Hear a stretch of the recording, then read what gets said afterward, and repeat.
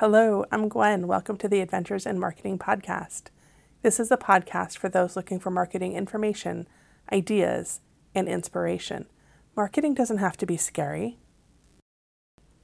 Welcome back to the Adventures in Marketing podcast. I am so glad you are joining me today. If you have ever looked in the App Store, you might be overwhelmed, especially when it comes to apps that can be used for social media or that can grow your business. It can be really overwhelming how many apps there are. And so I wanted to take today and share 10 apps that I love and use regularly. And I will put all of these in the show notes for you. One thing I want to get out of the way really fast is that none of these are affiliate links. These are apps that I'm mentioning because I really do use them and love them. So the first one is Canva, and a lot of people know about Canva, especially because it keeps growing. But there are also a lot of people who have never heard of Canva, so if you're one of those, be prepared to have your mind blown, especially if you struggle with making graphics. Canva makes it fast, it makes it easy, it's drag and drop, there's a ton of flexibility. I really, really like it. It's primarily what I use to make social media graphics when I make them. The other one I use often is WordSwag, and you can see if you go to my Instagram, gmontoya PDX, I use WordSwag to create my word tiles, because it is fast, it is easy, it is super intuitive, and you almost can't mess it up. There is not, as far as I know, a faster, easier way to make super basic quote graphics. Now, when I downloaded WordSwag several years ago, the payment was, I believe, $5.99, and I owned it for life. They have since moved to a monthly fee, and so it may not be the best option for you depending on your budget and depending on how often you use it. I use it often enough that I would probably pay for it on a monthly subscription, but I'm really glad I got it for $6 and now I don't have to pay for it because I really do like it. Number 3 is the last social media graphics maker on this list. I promise it is not a list of 10 ways to make social media graphics. But the last one that I have on this list is Adobe Spark Post. And like Canva, there is a free and a paid version. What I like about Adobe Spark Post is I like that not as many people use it, and I feel as if the graphics and the designs are fresher than Canva's, only because I see so many people using Canva that it kind of dilutes the uniqueness of it. And I know I just told everybody about Canva, so I'm making it worse myself, but that's the way it works. Adobe Spark Post also has an online version that you can use. You can use it both ways. If you wanted to make videos, there is an Adobe Spark Video, I believe it's called, that is also super intuitive. It's easy, it's fun to use, and you really can't go wrong by making really great looking graphics. Number 4 is something that I am completely in love with and have been singing its praises for months. It's called SmarterQueue. And what I love about SmarterQueue is that it has an option for content buckets or files, I guess, if you wanted to call them that you can fill with whatever you want to fill, schedule it out, and it will go down the list. So if you have 10, I'll tell you how I use it. I have more than 10. I have many blog posts, and I wanted to keep sharing them, but it's really tedious to reshare the link every single time. So with SmarterQueue, I can put in all of my links and all of my descriptions for what the post is about, and then it will just go through the list. And when it gets to the bottom of the list, it starts over. And it's magic. It saves me so much time. It is $20 a month. And actually, I believe that they are based out of England. So there's a weird tax that's included in that. So it's actually closer to $21 because it's an international thing, at least for my bank. but it saves me so much time, and I can create any kinds of content buckets that I want. So if I wanted to create a ton of quote graphics and put them through my Facebook, my blog posts, my articles that I share, it lets me post in groups.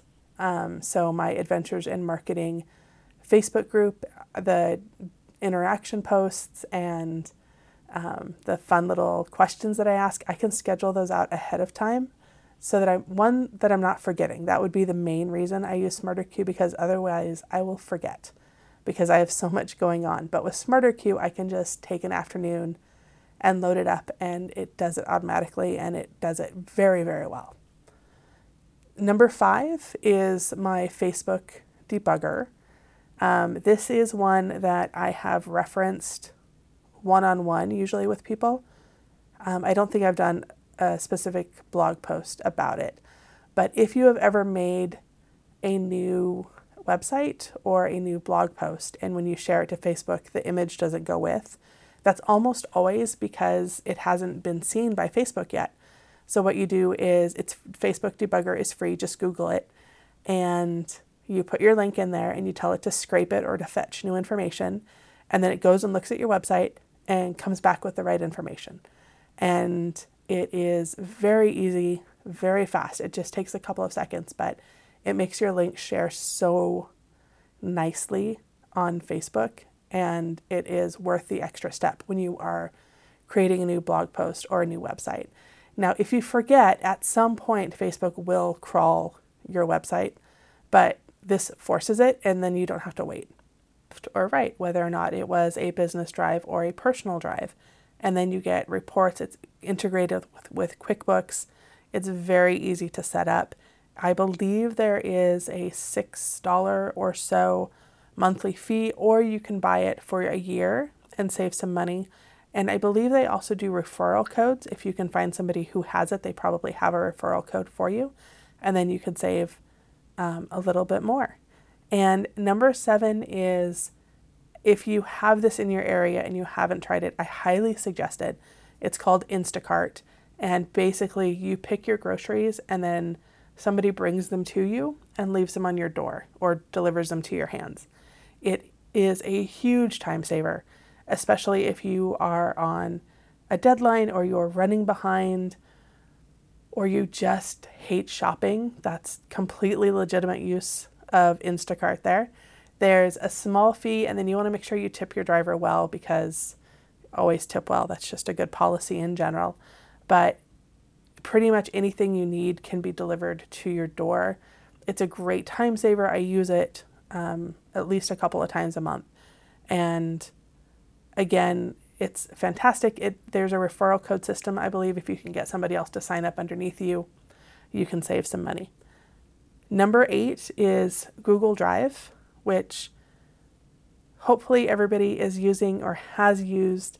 It's a really great place to keep your stuff in the cloud so that you can access it wherever you are, whenever you need it. It's a good way to share files between people.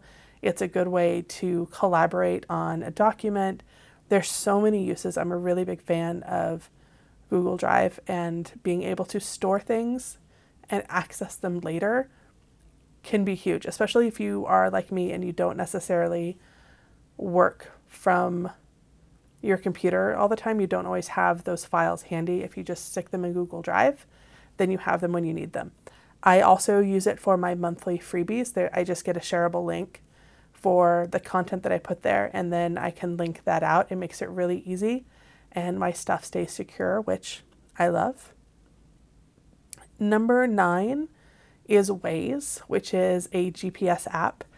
I use Waze because I actually will get lost in the mall or in a paper bag or possibly in my own neighborhood. I have zero sense of direction, and Waze saves me every time. It gives me an estimate of how long the traffic is going to be. If traffic issues pop up, I get little notices.